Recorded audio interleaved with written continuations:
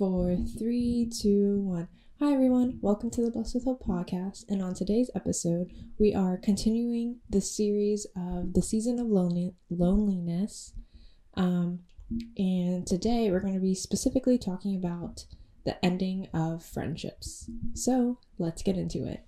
So, as you may have heard from previous episodes, I've lost friends throughout my entire life. And I was not able to really keep any in my life. I've tried to fit in with other people, but it didn't work because it happened to be a temporary friendship. Before I came to know God, I was a very big people pleaser, and typically most people are, whether they believe it or not. However, after coming to know God, I've learned a lot about myself, and when looking back, I learned that the only way I was able to have any friends was not because I was being myself, but because I became who I thought these people wanted me to be. I became someone different because I felt as if I was not enough. I did everything in my power to become someone who I'm not, so I didn't have to feel alone. I'm here to tell you that you are not alone. Do not change who you are for anyone. To reiterate from last episode, it says in the Bible in Deuteronomy 31:6, "Be strong and of good courage. Fear not, nor be a friend of them. For the Lord thy God, he it is that doeth go with thee. He will not fail thee nor forsake thee." God is saying to be strong and have courage. He will be with you in every situation, no matter if it's good or bad, and he will not leave you or forsake you. God puts his strongest soldiers in the toughest battles, and this one you're going to win. He is strengthening you in this new season to come, but most importantly, you are enough because God says you are enough. It's all over the Bible, and some examples include 2 Corinthians 12:19 through 10, Isaiah 49:16, Romans 8:1, Psalm 138:8, Ephesians 1:6, Philippians 1:6, 1 Peter 2:9, Psalm 139:14, Genesis 1:31, and 1 John 4:8. And there's many, many more examples in this Bible, but these verses specifically spoke out to me, and I believe you should study on them, read on them, if this is how you're feeling, if you're feeling like you aren't enough. So getting back into it, if you find yourself questioning yourself from time to time, or even every day on whether you're enough, I'm seriously letting you know that you are enough because God says you are. He created us knowing that we will make mistakes and knowing that we aren't perfect. He created us and placed us on this earth for a reason. God is a merciful God, and the devil is a big, fat liar. Just because you do something wrong, it doesn't mean you aren't enough. Instead of thinking that way, ask God what you could do better next time so it doesn't happen again. You don't need people to validate you and tell you that you are enough. The only validation you need is from our mighty God, who is here not to condemn you, but to prosper you instead. So what, your friends left? That's a good thing because God removed them for a reason. God revealed to you that they're just not meant to be in your life in this new season, and they were only meant to be placed in your life in that past season. I need you to know that not everyone is going to be with you in every season you walk into. Every season has a new reason. Those so-called friends you had never had your back anyways, and if you had to become someone you're not, then is it really worth it? No, it's not at all, because then you're worshiping your friends rather than worshiping God.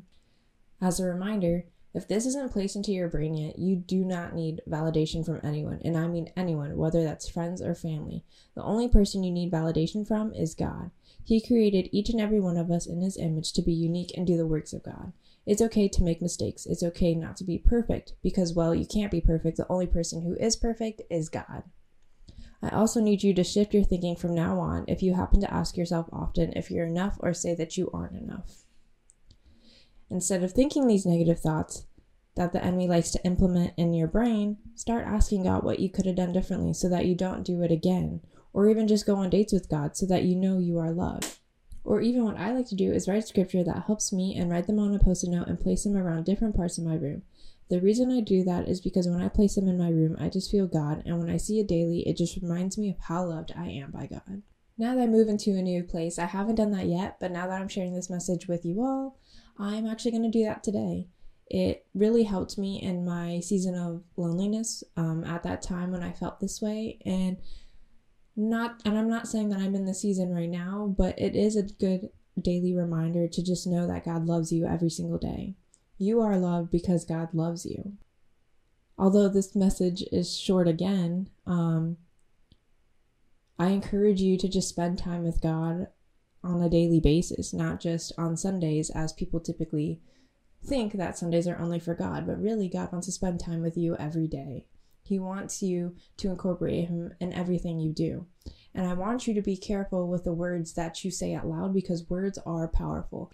Whatever you speak will come to existence, and you can believe that or you can't believe that, but I have experienced that in my life and in my family's lives, and I want you to know that you have power in your tongue. And every time you speak, it is a powerful world, because not only is it being released onto the earth, but it's also being released into the spiritual realm as well.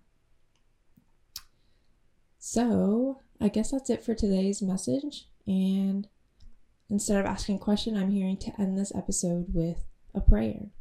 So let's get into it. Dear Heavenly Father, thank you for this day. Thank you for your grace. Thank you for your mercy. Thank you for loving me unconditionally. Thank you for loving your viewers unconditionally, Lord. I thank you, Lord, for everything that you do for us. I thank you for helping me and release this word out into those who need to hear this. And I pray that you touch their hearts in a new way, Lord. I pray that during this series, Lord, that you bless them in the name of Jesus if they are listening to every one of these episodes. And I just pray, Lord, that you touch their heart. I ask that you guide them, Lord. I pray that you fill them with the Holy Spirit in the name of Jesus. Help them to know that they are loved. They are loved because you love them. Show them, Lord, who their first love is, and that first love is you. Help them to understand you on a deeper level. Lord, whatever situation that you're going through, Lord, I pray that you be with them, Lord, and helping them and guiding them and getting them through this. Whatever situation that they are in is only temporary, and what you have for them is everlasting. In Jesus' name I pray. Amen. As you can see, I put this thingy on my mic. I don't know what it's called. I think it's like a foam cover, but after using my brother's mic in the last episode, it helped so much, and I heard the difference within the sound so that you guys don't hear me like sniffling as much. Because I don't know if you can hear me sniffle right now, so I'll see that while I edit. But anywho, that's all I have for today, and I hope you have a blessed day, a blessed week, and just know that you are loved and you are enough.